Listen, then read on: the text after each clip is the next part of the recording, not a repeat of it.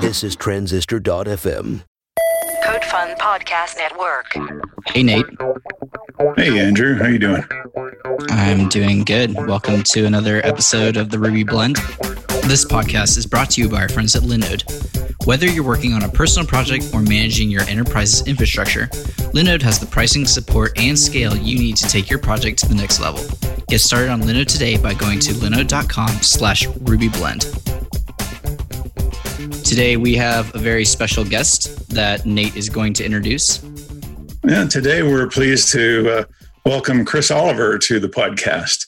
Chris is the creator of Go Rails and also the Hatchbox service, which we'll learn a little bit about today. He discovered Ruby through Python, so we'll get a little bit of that background, but it sounds pretty interesting. At university, he was working with an astrophysicist using Rails to sync data between various applications and CMS systems. So welcome to the podcast, Chris. We're glad to have you. Yeah, thanks for having me. It feels like we're recording another episode as usual on the other show. Yeah, except we get to see ourselves or each other this time. Yeah. Yeah, it's even more fun. Yeah, it's probably worth noting that Chris, Nate, and I also podcast along with Jason Charnes on Remote Ruby. So if you have never checked out Remote Ruby, definitely do that. Yeah, it's a good show. Yeah, we're just, making too many podcasts, huh? There's never enough. Yeah, that's true. That is true. So, Chris, could you take us through your origin story, at least with Ruby, and how you discovered Ruby and how you began developing with it? Yeah, I was trying to teach myself to code like in grade school and high school and everything. And I ended up getting into Ruby because I was working in Python. Python was like, I was using Ubuntu Linux on my laptop and it made sense just because it's pre-installed. I can run it on Windows, and I was looking for something cross-platform, but Ruby didn't seem to be quite as available back then. And this was probably 2010 or earlier. Actually, yeah, probably more like 2007, 2008. So Python seemed to be more popular then, but Rails was like, definitely popular in building web apps. And I was trying to build desktop apps at the time because I had dial-up and everything. So it ended up being that as I'm building these desktop apps, I hate it. And it's a real pain to build things on Linux that also work on Windows and Mac and have any sort of GUI. And out of the frustration of that, I was like, I want to learn how to build websites instead. And so I got into Django a bit while I was in college. And one of the professors ended up hiring me, and she had a grant to do some Rails apps. So these were moonzoo.org. And I forget if these are even still around or not, but there's a whole collection of these little apps. Like one of them was taking pictures from the Hubble telescope of galaxies, and every galaxy might be a circle, it might be an elliptical shape or whatever, and they might have one or two tails, and they had just so many pictures that they were like, well, we'll upload them and allow users to crowdsource the like organization of all of these. So those sites were kind of what I was working on, and there was like a main content site that they had some writers doing glossaries of all the different terms that you would need to know and other content. And so I ended up working on getting pulled into Rails, doing that, where we had a main Rails app that was kind of an API for those other sites to sync content down, kind of like a core WordPress instance you were pulling content from.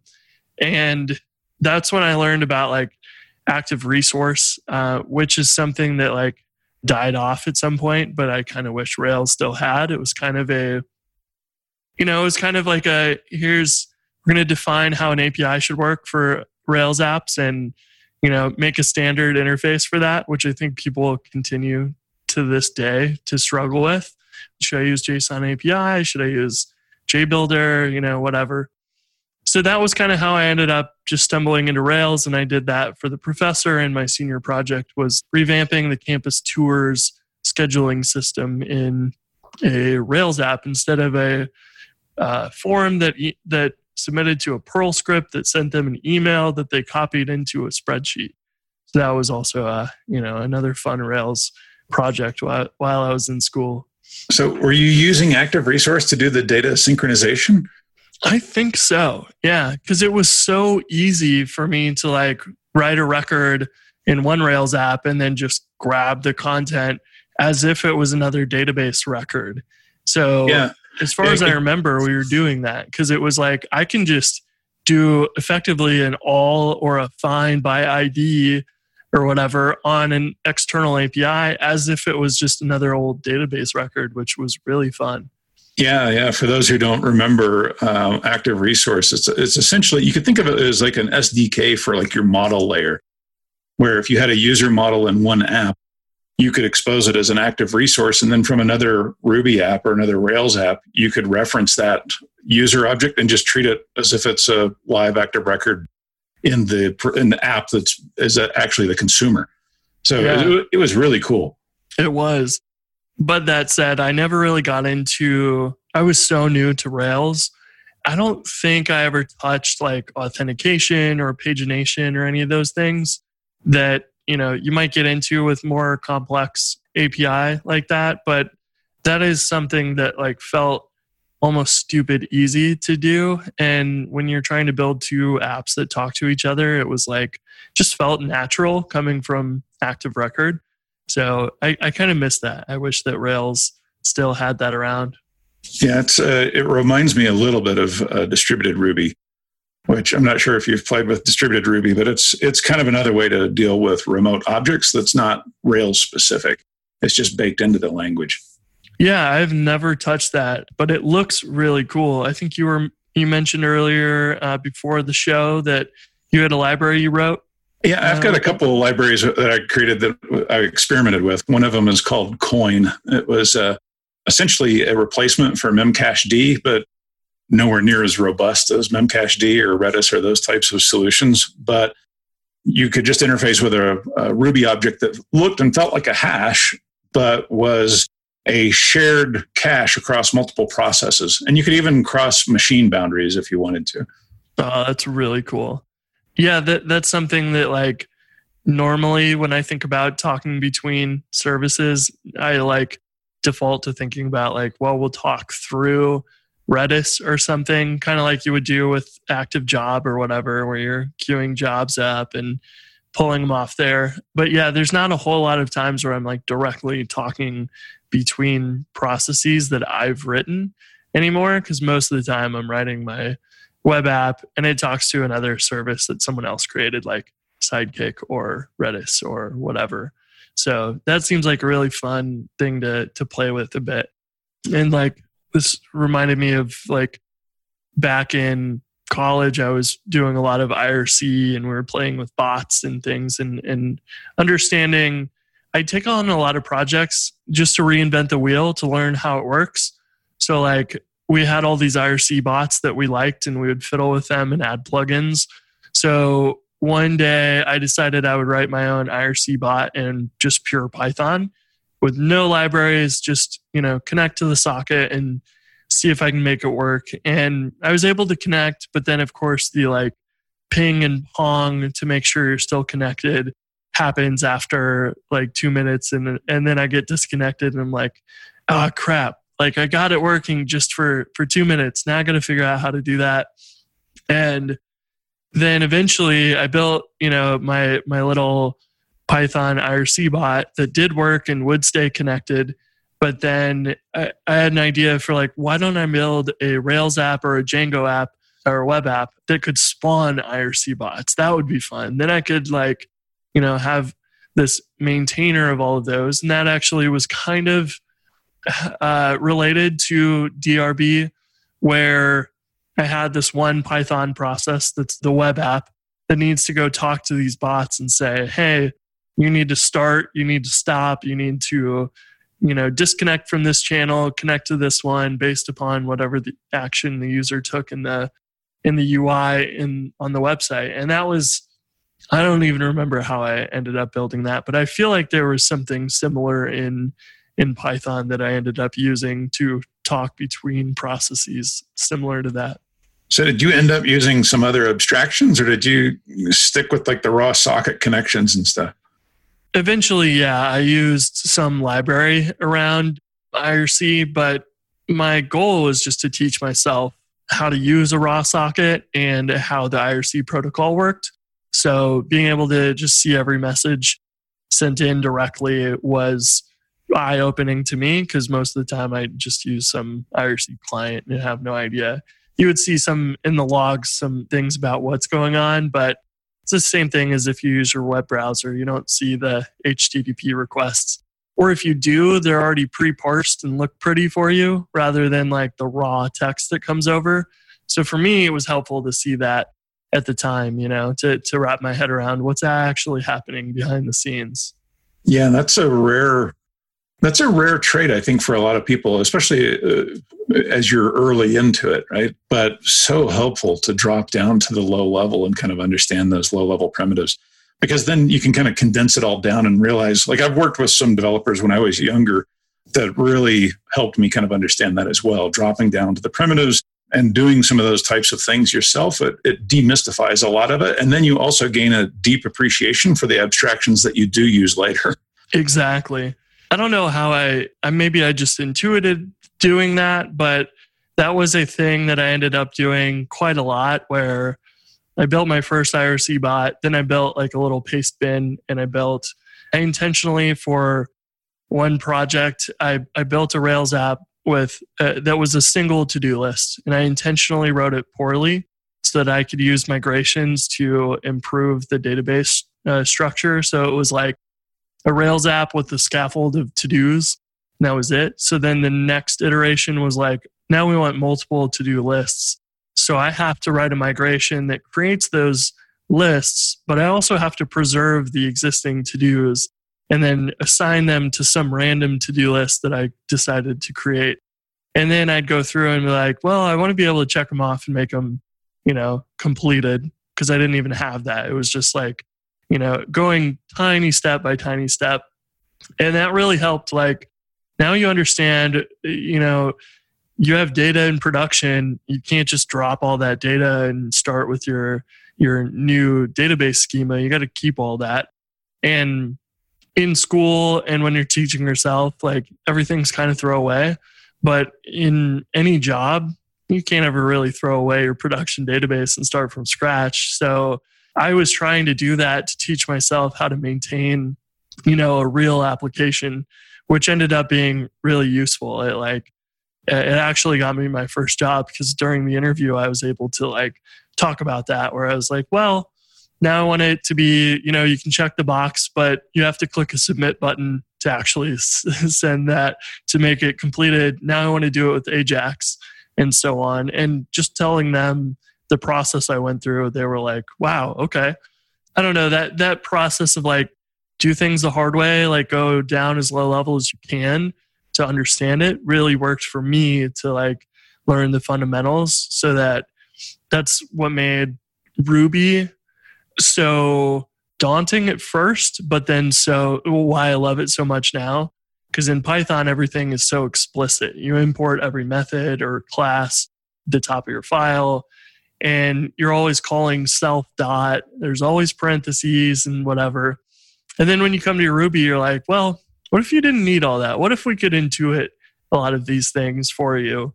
And that was very hard at first, because you expect things to be explicit, but it also gave me a really good appreciation for it when I did figure out, the philosophy that while Python and Ruby look the same, the philosophies of how they work are very different. And Ruby likes to, allow you to run with those assumptions, which is really nice. That kind of begs the question for me. I'm curious what your answer is on whether or not you think Ruby is a good programming language for beginners. Because obviously your path from your beginner path was different than most people, right? It's a great question. It's a really tough question, because like I was just saying, the low level stuff was what helped me understand it the best. So with Ruby having a good example of in Rails, the params hash is just available to you in a controller, and you have no idea where that came from, other than you might realize like, oh, my controller inherits from Action Controller, and it's probably in there somewhere. You know, for me, that flexibility was frustrating, very frustrating at first, until I read the Metaprogramming Ruby book, which I believe is 10 years old as of today. I think I saw on Twitter. Oh, yeah. Which is pretty great. That book was like, look, you have a database with all these tables and these columns. You don't need to write code to say we can set the first name in the email column and we can get the first name in the email columns. Why don't we just take care of that for you so you don't have to worry about it? When I understood that, it made Ruby really, really like amazing to me. But before then, I needed to know exactly what steps led to what. So like doing some assembly in college was actually one of my favorite classes because I got to see exactly on the lowest level how things worked. And then you can go see from C, we can just write some code that's kind of a higher level than jumps and, fiddling with registers and memory locations.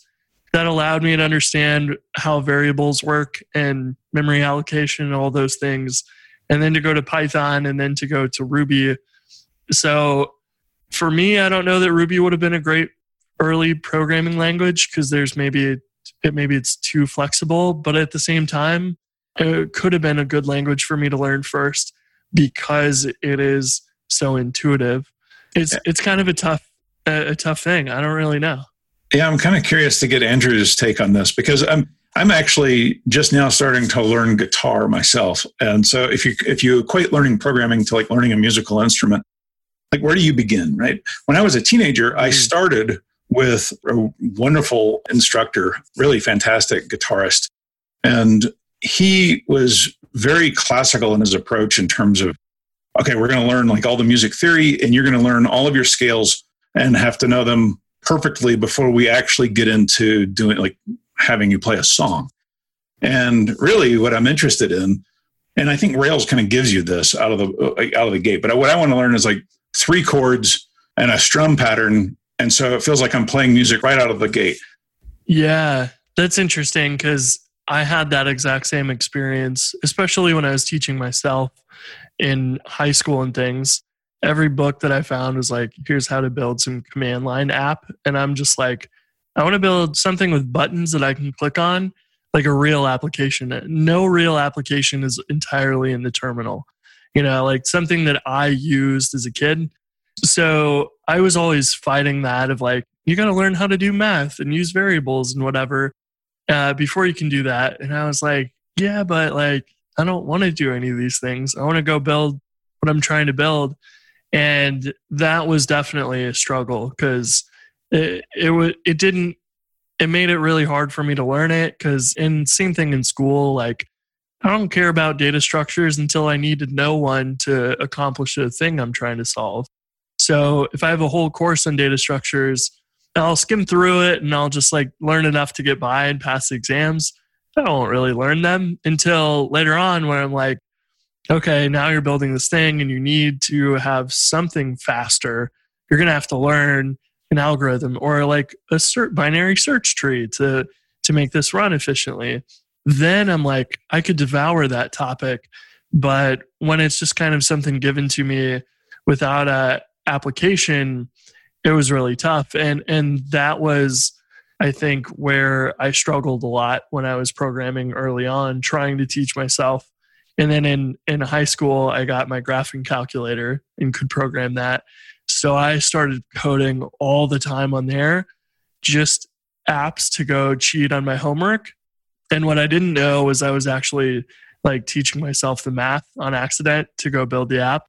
I didn't end up needing any of that, but it was like, now I have a practical reason and I can learn at light speed that way. But if it's just kind of like, here's things you should know, I really struggled with that, like learning those things, just the textbook style of memorizing things. Yeah, I guess the counterpoint, it is an interesting topic because when I was younger taking those guitar lessons, I got tired of just learning my scales and trying to perfect that. And I fizzled out. I never completed. I quit. I stopped going to my lessons.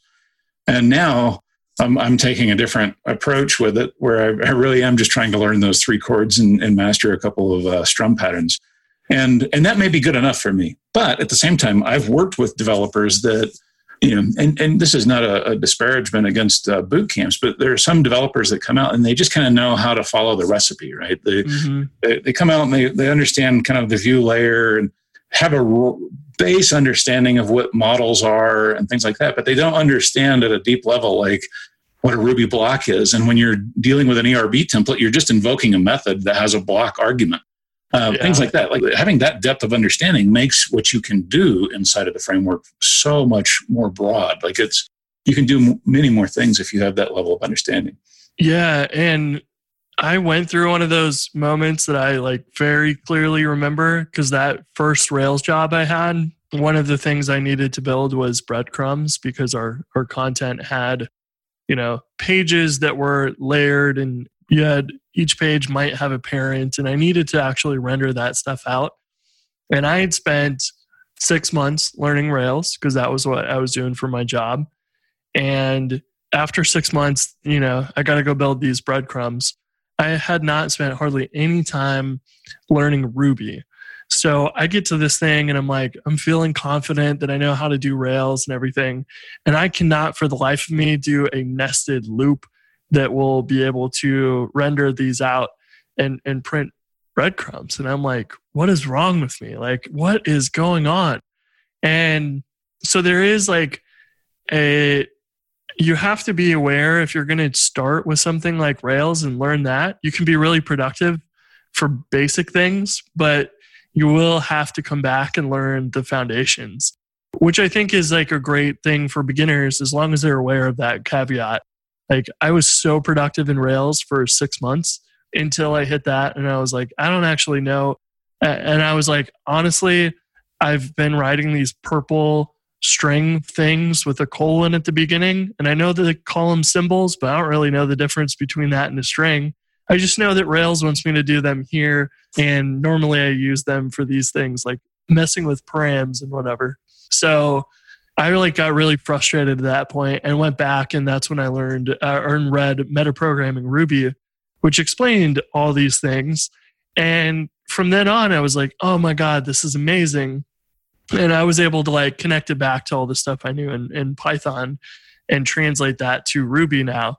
But I definitely, it's an interesting thing, because when you're a beginner, you want to be able to produce something as soon as possible. But at the same time, if you use a tool like Rails, you're going to hit like a wall where you can't get any further as a beginner until you go back and learn those fundamentals. And but maybe that's the time to do it, right? That is like when they became relevant to me. So yeah, that probably would be a more ideal approach to learn, where you're like, look, here's all the cool things you can do. And you can do basic stuff without knowing a whole lot. But when you want to go do more complicated stuff, then you got to go back and learn your fundamentals. And then they're practical, because you need to know them to solve your problem. And then you're like open to learning it. So yeah, you just don't want to hit that like false sense of security or confidence that I had in that 6 months, where I was like, yeah, I'm great at Rails. I know what I'm doing. This is fun. And then I was like, oh my God, I don't think I know anything. I can't even get breadcrumbs to work. And have you seen the graph, like the path to mastery? It's like you peak at this time when you think you know it all, and then you hit something like your breadcrumb loop problem, and then you drop into this trough of despair before you start to crawl back out, and then you're like, okay, now I actually am building mastery.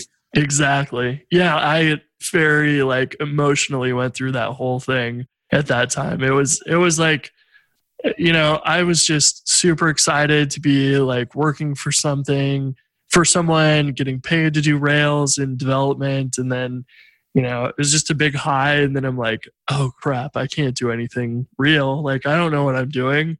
And that was really disheartening at the time. But, having a good resource like Metaprogramming Ruby was invaluable. And it hit me at the right time, at the right place. Because I could have read that 6 months before and been like, whatever. Yeah, I think you're spot on. Like, just understand, like, if you're new to Ruby or new to Rails, that's you're going to hit that trough of despair at some point. Like you can be really productive, but just know that at some point you're going to have to learn your scales and not just play the chords, right? But playing the chords, you're already making music right off the bat, and it's awesome.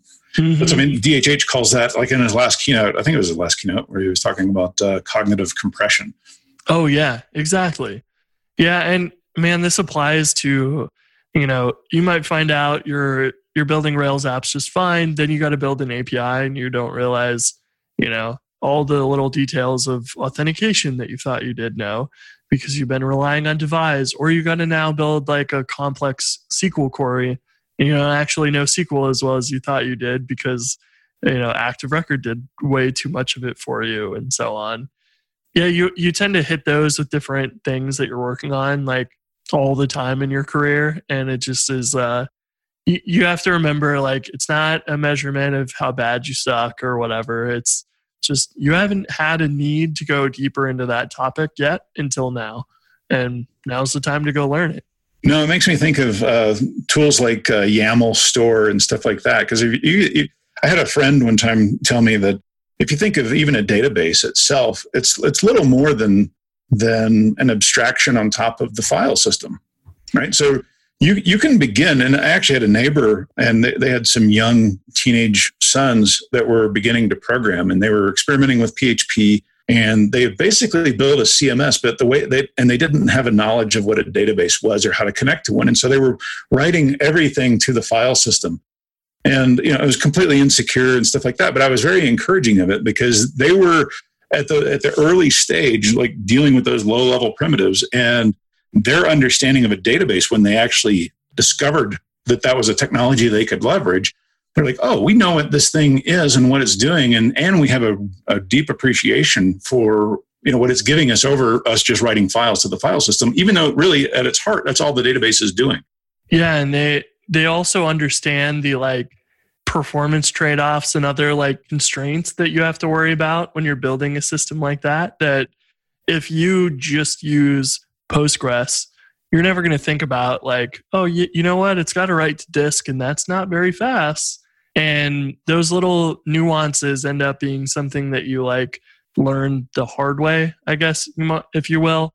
And I did that a lot with building things myself when I was in college and teaching myself early on, to the point where like I remember inventing some like design patterns that eventually years later I find out have a name, that I was just like, oh, I want to build something that I can repeat in this way. And it turns out that if I like apply this to these apps, it's pretty handy.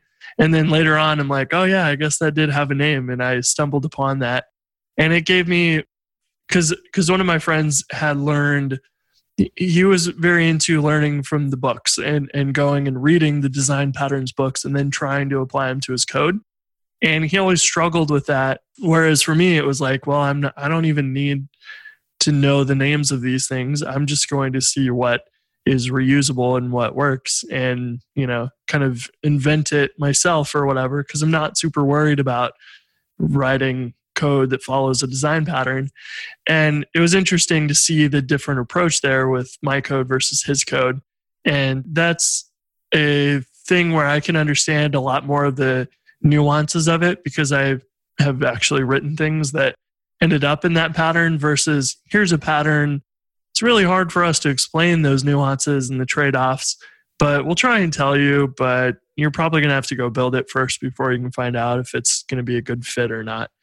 And that's definitely a thing that I think is, when you're new, you're seeking to learn how to write good code and whatever, and you just have to write code and write bad code and not worry about it, but like think about how you can improve it and write it better next time.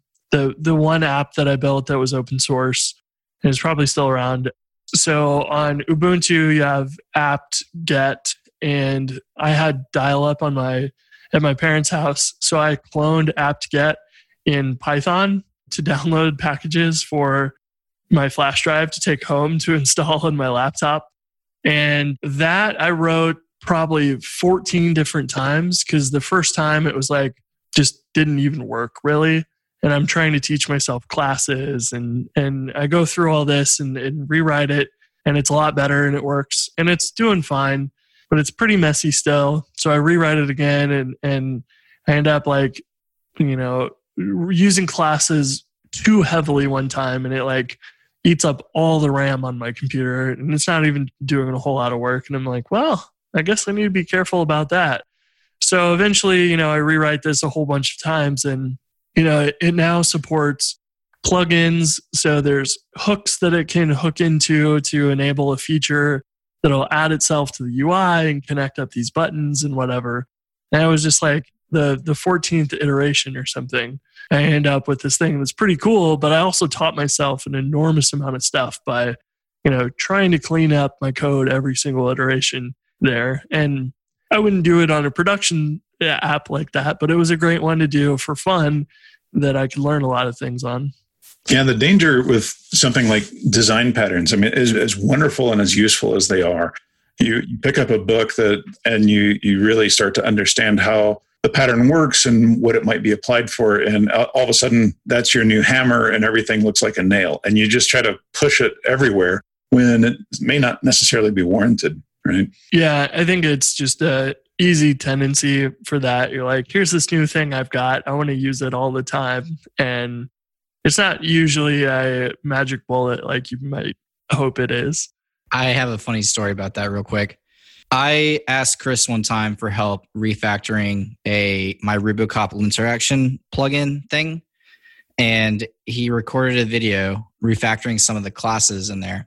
And then I watched that and I was like, oh, sweet. Now I have this huge hammer. And then I took that hammer and I went whacking. And the next thing you know, the entire code base was completely rewritten using only that pattern. And I was like, I took a step back and I was like, I overused that. I did not need to do that everywhere. But yeah, you gave me a tool and I used it. Yeah, that's funny. I think that video is available on GoRails if anyone's interested in watching that. It's like 20 minutes or something, but that was a fun refactoring to do. There's a lot of, just little things that if you can learn one of those little tips that you can apply in a few places, then it's useful. But as you said, you can easily go overboard with some of those things. Like, don't repeat yourself is always a good example of something that people like to overuse or whatever.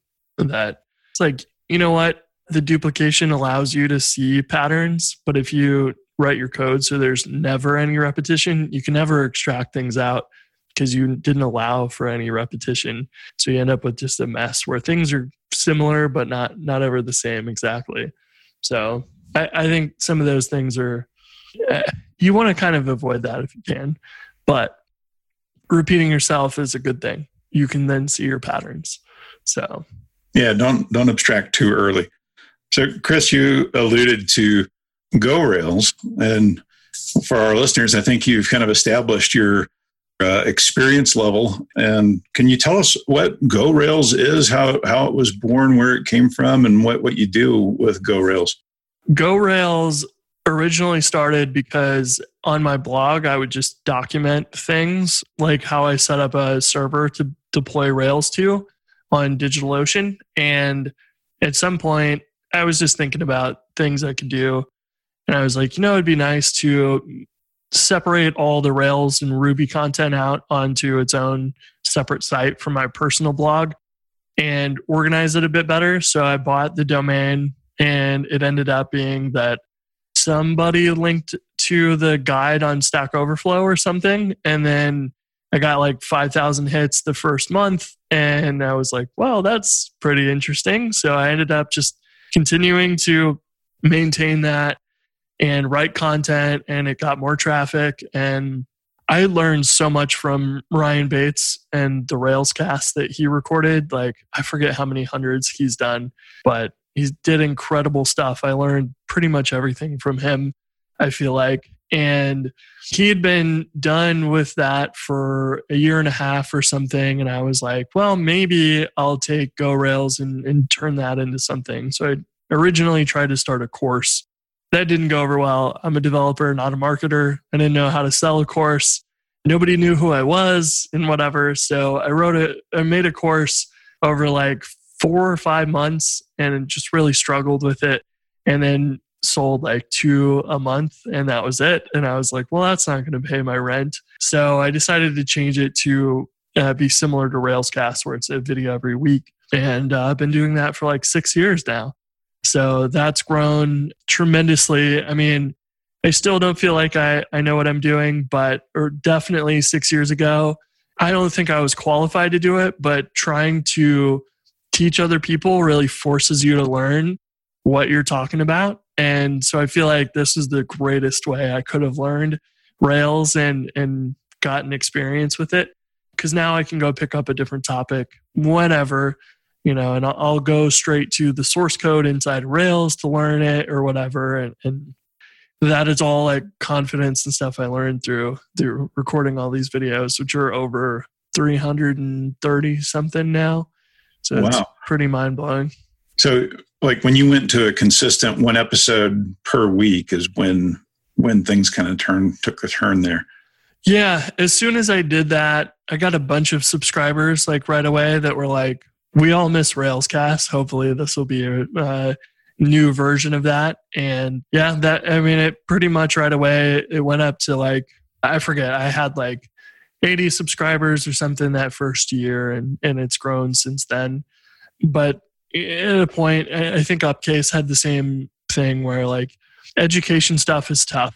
People will pay for it, watch the video they need, then cancel and stuff. So that people churn a lot. So it makes it for a hard, sustainable business. And Upcase had this same trouble. I think they hit a plateau, and now Upcase is free for everyone, which is awesome. But yeah, GoRails has gone through the plateau as well, and it's still probably there. But so GoRails joined the GitHub Student Developer Pack last year, which is pretty awesome. They have like, I don't know how many thousands of students, but it's just really been great to be able to create content for the community that I like graciously have my full-time living from, but it's a community that I've really, really loved. Everybody in the community is awesome. And to be able to give back to the community to make content and to be, paid to do this for full time has been phenomenal. Yeah. I mean, y'all have a really, in my mind at least, you have a very vibrant community. There's a GoRails Slack room. There's a lot of people in there, and it's just a really great atmosphere.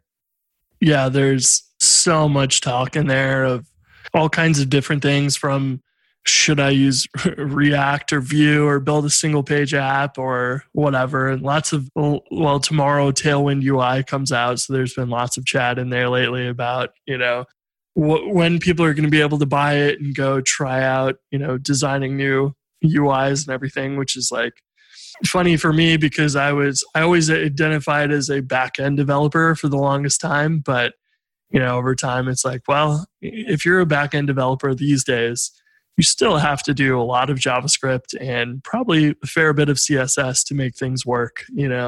Your forms are all submitted with Ajax and, all these things that you can't even have a sign out button in your Rails app anymore without JavaScript, translating that to a delete request or whatever. So, it's been a fun thing to see the community evolve too, because not just writing Rails and whatever. Now we're thinking about design with Tailwind and JavaScript and Stimulus Reflex and all these things. And it's cool to see how things have evolved from 6 years ago when GoRails started. Yeah, I remember being at a RailsConf, sitting at lunch with a buddy, and you walked by and I tapped my buddy on the shoulder. I was like, look, it's the GoRails guy. It's so funny because from my perspective, I sit at home in my basement and talk to a camera alone with my cat, and then I think it was the first Southeast Ruby that I actually went to after I'd been doing GoRails for all these years. And half the conference seemed to know who I was, which was really strange. And then last year's RailsConf was the first one I had went to, I guess. Yeah, it was the second one, but the first time I had went was only a year into GoRails, so people didn't really know who I was then. But then this past year was really strange to have people stop me walking in the hallway and and every time I sat down at the lunch table, it was like, hey, I heard your voice in the office last week. And I'm like, that's kind of weird. But it's cool to see just like how big the community is. And like, I think there's probably 30,000 Rails developers registered on GoRails. So like, community is huge. And anybody that thinks Rails is dead or whatever is talking nonsense, because it's clearly a large community, very active, and people are doing some really cool things. So I'm curious if you've got like two questions about GoRails. One is, what's been your most popular episode? And then, do you have a personal favorite? Oh man, the most popular episode is a episode on liking posts like you would do on Facebook or Twitter. So like just a simple, like, let's record a record of a user and some other object. And that was it, you know? It's kind of funny. I kind of wish it was more exciting of a topic, but it shows you like those common features that people want to build. Those are the ones that are the most popular. Like if you see it on any website, what thing has comments that don't have some sort of like thing anymore, you know? So that it makes a lot of sense. Then there's like a surprisingly, you know, you have APIs is the second most popular video, but then Stripe subscriptions is actually the third most popular video.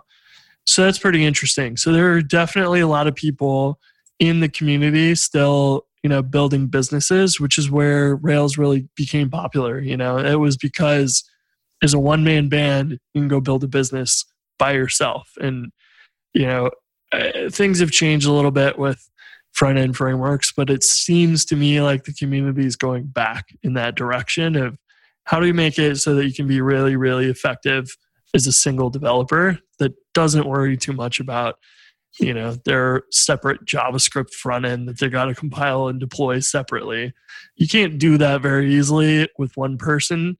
And it seems like things are going back in that direction, which is, to my mind, very good. Like, I want to see more of that. That's what brought me here in the first place. And what's your personal favorite GoRails episode? Oh, man, that's a good question. I had a lot of fun out of the ones that I've done more recently that I can remember, because at this point, I don't remember like half the episodes I've covered at this point, just because there's been so many. I really had a lot of fun when I was looking into action text and how that worked, because that is a feature of Rails that doesn't get a lot of popularity or a lot of emphasis. But like I was saying with the liking posts, you have comments on any website these days, and people expect you to be able to type the @ symbol and someone's name. And when you have a text box that doesn't allow you to do that, it feels kind of weird. So that was like the thing that I went into to learn how action text works, because it's like built for that, but the material and the guides and docs around it just don't really explain that it's anything more than a WYSIWYG editor with tricks. So on the surface, it seems like it's like Markdown, but it's really a whole lot more than that. So I had a lot of fun because I went into learning that to do a screencast on it when it got announced. But then I was like trying to learn it and found out, well, there are a few rough edges here. So I actually contributed those to Rails. So I fixed a few things and recorded videos on that. And I got to cover the feature. And those kind of things have been the most fun because I get to go contribute to Rails core or whatever and document a feature that everyone probably should be using. I really enjoy those because they probably, the material like liking posts I could do with my eyes closed. It feels like they're not a whole lot of fun for me to record because they're not challenging. But the stuff that is challenging to me ends up being the ones I enjoy the most.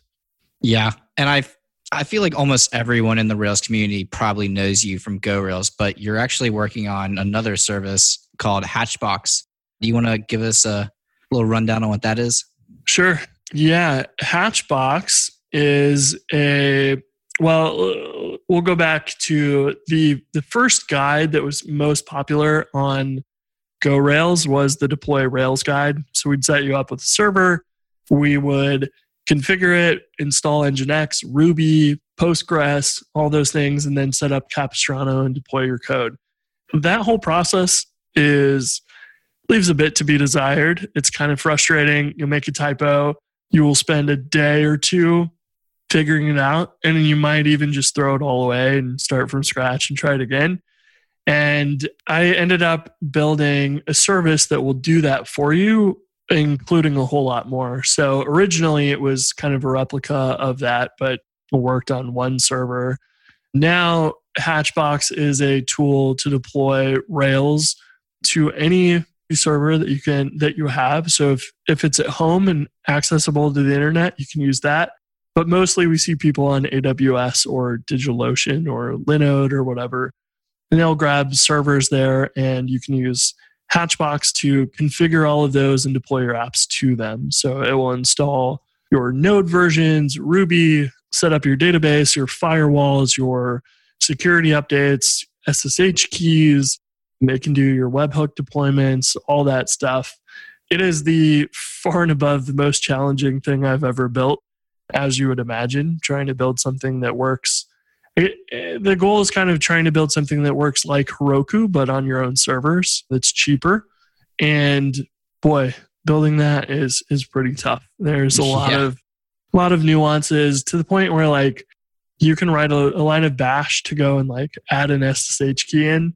But if someone puts a weird character or something in the name of their SSH key, all of a sudden you might like delete too many SSH keys when you're removing one, or it will comment out some of the other SSH keys, and little nuances like that are pretty like, you don't expect them when you like start working on something like that. That is the last thing you think you're going to have issues with. And it seems like there's never ending list of little nuances here and there, but it has made deploying my own apps like really easy. And I can deploy, say, 5 apps to the same server, and then I only have to pay for the one server, which is nice, versus like Heroku is going to charge you per app and then per database for each of those apps. And, you know, it adds up really fast. So I was just looking to provide a way that was like a cheap hosting service that you could use, that you didn't have to set it all up yourself. Especially when a new Ubuntu version comes out and you got to relearn how to do everything because packages have changed and configurations have changed and all that stuff. It is a mess. And this will automate it all for you and keep costs as low as possible, which is nice. Because for me, I have, 15, 20 apps that I need to run, but I can't afford to do $1,000 a month or more on Heroku for those. And this, I can do that with, a fraction of that cost, which is really nice. So it's kind of tailored towards hobbyists, small business, startups, nothing huge or whatever yet. We'll love to take that challenge on, but, it is currently, best for those smaller projects, I think. Yeah. So we run CodeFund on Heroku, and mainly for the fact that the dev team is 2 people. It can be so terrible. And they don't have much competition, so they don't have a whole lot of incentive to make it better at the same time. Yeah. And one thing that happened to us the other day is we have a script that'll basically update our staging database with all of the production data that we have.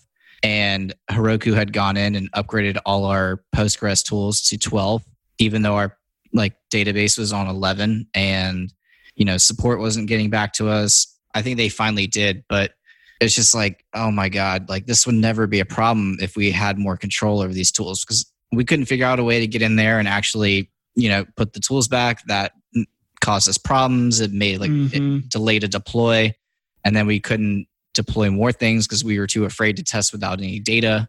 And yeah, there have been several other things. We discovered the other day that Heroku was setting an environment variable for us for PG Bouncer. And we didn't know that they were setting it to 1 instead of the default, which is 20, I think.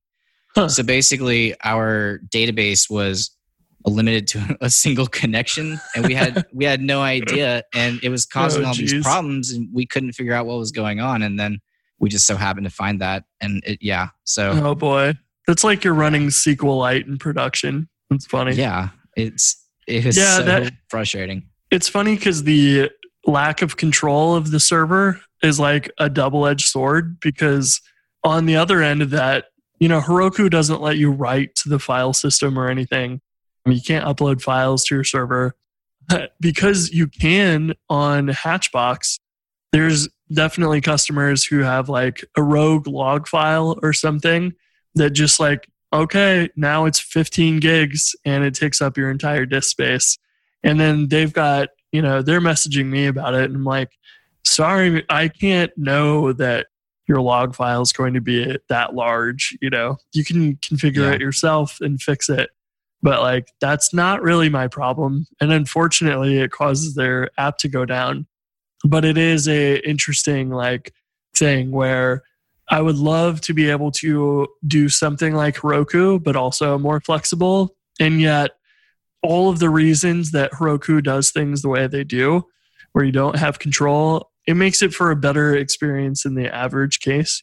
It makes it very painful to go install like the latest FFmpeg or something as a dependency, where you got to go learn the whole build pack system and either fork somebody else's or build your own or whatever. That's really easy to do on Hatchbox, but it also requires a little bit of knowledge of Linux to go do that. So it's been an interesting thing where, if you don't really want to think about servers at all, you can use Hatchbox for that. But at some point, if you've made some, minor error that writes a log file that fills up the disk or whatever, then you have to learn Linux all of a sudden to figure out what went wrong. So it's been an interesting experience to go through all of those things and to learn that, to figure out where people are making common mistakes and so on. Little things like, oh my God, this has been a frustration of mine since the beginning. Webpacker loves to hide the failure output when it fails to compile in production. Mm-hmm. And I was like, are you serious? So sometimes it would get killed by the operating system because your server is running an SSD these days. You can't, or you don't want to have them use the disk as swap, because if you do that too much, you're going to destroy your SSD and then you're going to have real downtime, like hardware downtime, which is very bad. But the operating system will actually kill Webpacker when it's compiling and using too much RAM sometimes. Then other times, Webpacker will just die with no output. And at least when it was killed by the operating system, we'd usually see the word killed. So I can scan the log file and say, hey, it looks like you're out of RAM. And then other times there's zero output. And so what I've done is gone in and the deploy script, I've said, look, if we see webpacker.yaml file and it has the compile output to false, let's change it to true and then run your compile. And that usually helps. It doesn't catch it every time, but it is certainly a nice thing for me to be able to go in and do for you, because mainly we only deploy Rails. So everything's really nicely tailored to Rails. There's some experimental support of Node and static sites like a Jekyll site or whatever, but almost every customer is using Rails for the most part. So it's been an interesting thing to deal with lots of those little nuances that it's a bad configuration default from Webpacker. I guess we can adjust our tool to make your experience as a developer a little bit better, just because, really it should be fixed in the gem, but for now we're going to fix it here and we'll run migrations for you by default when you deploy, whereas Heroku will crash your app the first time. You'll get that 500 error and you'll be like, why? And every time it gets me when I use Heroku, every single time, I'm like, dang it, 500 error. Oh, it's probably migrations again. Yeah. So those little niceties we can do. And then it's customizable. So if you don't want to run migrations, you don't have to. But yeah, it has been quite the project, but it's been a heck of a lot of fun. And I'm really excited that Hatchbox is sponsoring the videos for RailsConf 2020 this year, which will be pretty sweet. Yeah, I remember you talking about that. That's going to be cool. The log file thing is interesting. I remember at my last job, it was a microservice architecture, and then everything just started going down one by one. And the reason was because the log files got too big, and it's hard to figure that out at first. And I remember because I'd used Heroku like off and on just for little toy apps. But when I joined CodeFund, I was like, where's the log file? I want to find out something that happened yesterday. Where is the freaking log file? And Nate's like, oh, well, there is none. And I was like, what the heck? Yeah. We'll set up that any of the log files in the log directory by default are rotated like daily. And that was usually my default, and that was usually good enough. But then like I deployed Hatchbox with those same rules, and Hatchbox uses Action Cable quite a bit, and Action Cable loves to write lots of logs.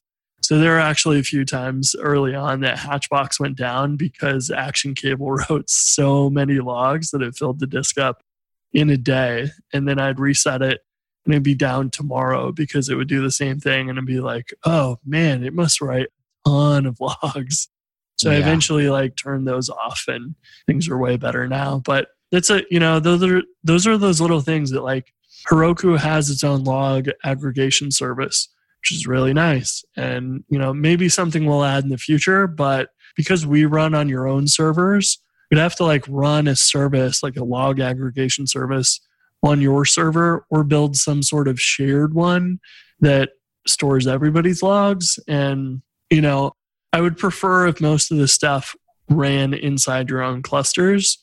And it's, because we're like, a lot of our customers are cost sensitive, it's easier for us to just let it write to log files, and then we can adjust. And so there's probably little things of like, we should just limit the log file size to, 500 megs or whatever, rather than like rotating it daily or something. Those things will iron out, but it's got a lot of different trade-offs than a Heroku. And now I can very clearly see why they've made all those decisions that they have done. It's very fun.